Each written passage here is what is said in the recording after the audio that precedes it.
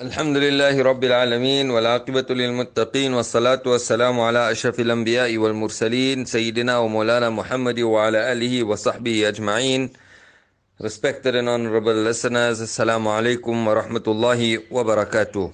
We once again welcome you towards listening to our program, The Heart of a Muslim, on Markaz Sahaba,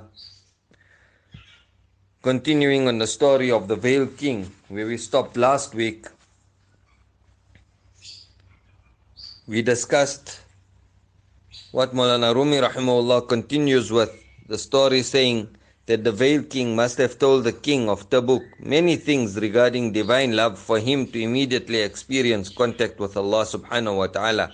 The king of Tabuk said, "May Allah reward you well for opening my eyes and for having joined me to the true beloved," meaning Allah subhanahu wa ta'ala. So this is the way, alhamdulillah, that being who connects one with Allah subhanahu wa ta'ala is a true friend to one, is a true friend of Allah. And it is such beings whom in today's day and age are being ridiculed. People say that these people worship their peers. It's not worshipping the peer. It's being and showing gratitude towards that being whom Allah subhanahu wa ta'ala has chosen to join you with your Creator. So, showing gratitude, we learn it from the lesson of the Sahaba radiallahu ta'ala anhum ajma'een. Hazrat Abdullah ibn Mas'ud radiallahu ta'ala anhu, who used to run behind Nabi alayhi salatu wassalam, and he used to carry the shoes of Nabi alayhi salatu wassalam.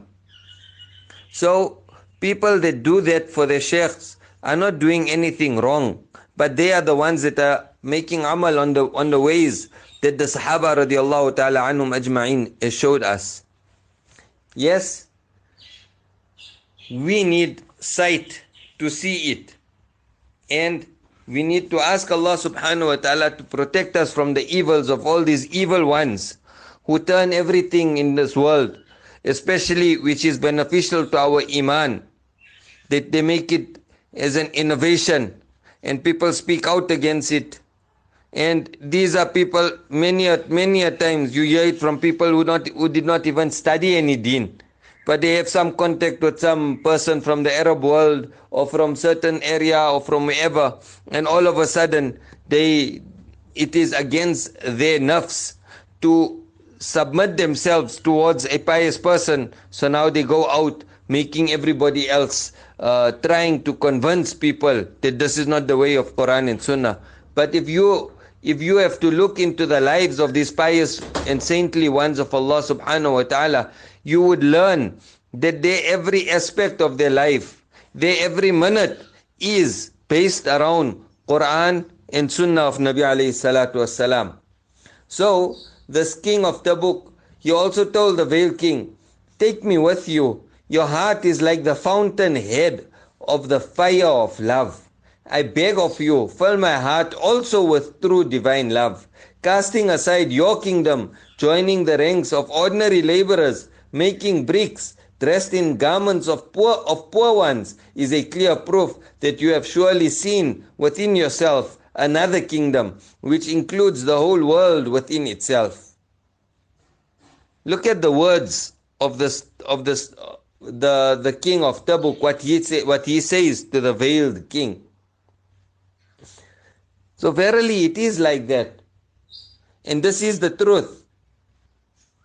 That these people, the saintly ones, have really seen and have witnessed another kingdom within themselves. And that is the kingdom which is attached, that attachment to Allah subhanahu wa ta'ala, that love of Allah subhanahu wa ta'ala which is brimming in their hearts. Remember, friends, many a times when we speak to people also, then they say that no, that person was a very saintly one. And we can never reach such ranks. That indeed is a deception from shaitan. Allah subhanahu wa ta'ala has closed the doors of nubuwwat, but He hasn't closed the doors of becoming His friend. Then you get people who take the literal meaning of things. And what they say, no, Allah is a friend of everybody. So He is my friend already. But like that, when we get the friends of Allah, and even when we befriend people in this world, we have special friends and we have occasional friends. So we should be those special friends of Allah subhanahu wa ta'ala, whom for one iota we do not displease Him. And at all times we are ready to submit and sacrifice our desires for His pleasure. That's the effort that is required to bring about a change in today's societies. A person whose iman level is low will deal in interest. A person whose iman level is low, when he's told about keeping his pants above his ankles, will definitely keep his pants below his ankles. Why? To show that who are you to tell me what I need to do. Allah is Ghafurur Rahim. So this is the type of attitude people have. Then we have people that run behind all these pop stars, or people that will only take from a person if he has 1 million followers, or he has 2 million followers, or he has a couple of 100,000 followers on YouTube and on Facebook and on Twitter. Now that person became a very knowledgeable person. Respected friends and elders, we are caught up in a very, in a fantasy world. We are being deceived on a daily basis by our desires and shaitan. The true time where we will realize what we did is when the day our eyes close. Someone came to Hazrat Hakim Muhammad Akhtar Sahib Rahmatullah Alayhi and told him that, Hazrat, I will change my life inshallah. So Hazrat asked him a question, that tell me, how long are you going to live? So the person said, I don't know. So he said, when can Malik al-Maut knock on your door? He said, that also I don't know. So he said, so when is the time for us to bring a change? Is it later on or is it now for us to be prepared for the day when we are to meet Malik al-Maut and to meet Allah subhanahu wa ta'ala? So bringing about the change is not to wait for the future to bring about a change. The change needs to happen now. For indeed, there's no guarantee or whether we're going to see 1 second more or 1 minute more or 1 day more in our life. We need to bring about that change. So Hazrat Moulana Rumi rahimahullah then says, apart from these 2 kings, there were many others who discarded their kingdoms for the sake of divine love. When the divine love struck them, they became victims thereof. It is said that to be killed by Allah's divine love once only is better than to live 1,000 lives, and for the bondage that comes about after attaining such love is worth sacrificing even 1,000 kingdoms. Remember that. When one is struck by such love, then the body becomes neglected as a result of the strenuous spiritual exercises. But when the great bounty of nisbat, contact with Allah subhanahu wa ta'ala, becomes uncovered, one is bound to exclaim, love has reduced my life by half, but in return I have never-ending nearness to Allah subhanahu wa ta'ala. So this is our objective, my beloved friends and listeners. We have to submit ourselves to the will and command of Allah subhanahu wa ta'ala at all times. The lesson in the story is this, that, O self, look within sight, and in truth you will discover that in place of a life of governing, a life of a dervish is better.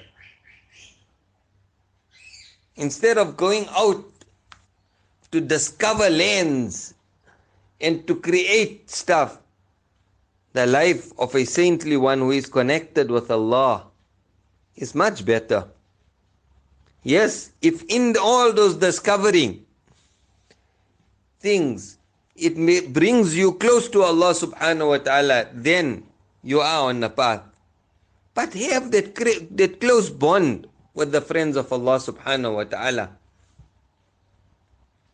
Next we will go on and we'll just start on the story of Sultan Ibrahim ibn Adam rahimahullah. Divine love made Hazrat Ibrahim ibn Adam rahimahullah cast aside the kingdom of Balkh, after which for 10 years he remained in ibadat in a cave at Neshapur. In this way he acquired the inner kingdom. Then the poet says, is the kingdom of the heart preferable or the despised kingdom of Balkh? There are two main ways of reaching to Allah subhanahu wa ta'ala. And for both of these ways, there is substantiation from the Holy Quran. Allah mentions, Allahu yajtabi ilayhi man yasha. Allah chooses for Himself whom He wishes. In other words, Allah attracts towards Himself those whom He pleases. And this is called the manner of jazb. Jazb meaning attraction. وَيَهْدِي إِلَيْهِ مَن يُنِيبُ. And He guides towards Himself those who turn to Him in repentance. So, if there's no guarantee on our life, let us now introspect and see that what is it that we are doing that is keeping us away from Allah subhanahu wa ta'ala. When we make istighfar and tawbah, cry before Allah, we are also coming close towards the blessed month of Ramadan. So let us make that effort of entering into the month in a manner which is pleasing to Allah subhanahu wa ta'ala. And this is called the manner of suluk, effort. Suluk is a voluntary act, whereas jazb is an involuntary act. A person is commanded to adopt the manner of suluk, but generally everyone following the way of suluk, personal effort, will receive a measure of jazb, attraction from Allah as a result of the spiritual rigors he undertakes. Because without any special bounty from Allah, no one can be successful. In any case, both these ways, jazb and suluk, through Allah's grace, leads towards the objective in becoming fruitful for the heart's progress. A single shadow of Allah's graceful favor is more fruitful than 1,000 efforts in obedience. A single shadow of Allah's graceful favor is more fruitful than 1,000 efforts in obedience. Thus, when Allah subhanahu wa ta'ala's mercy and favor touched Hazrat Ibrahim ibn Adam rahimahullah, without him exerting himself in spiritual exercises, the king of Balkh was proved to be successful. He cast aside the kingdom of Balkh, but acquired an inner kingdom which was far better than the whole world.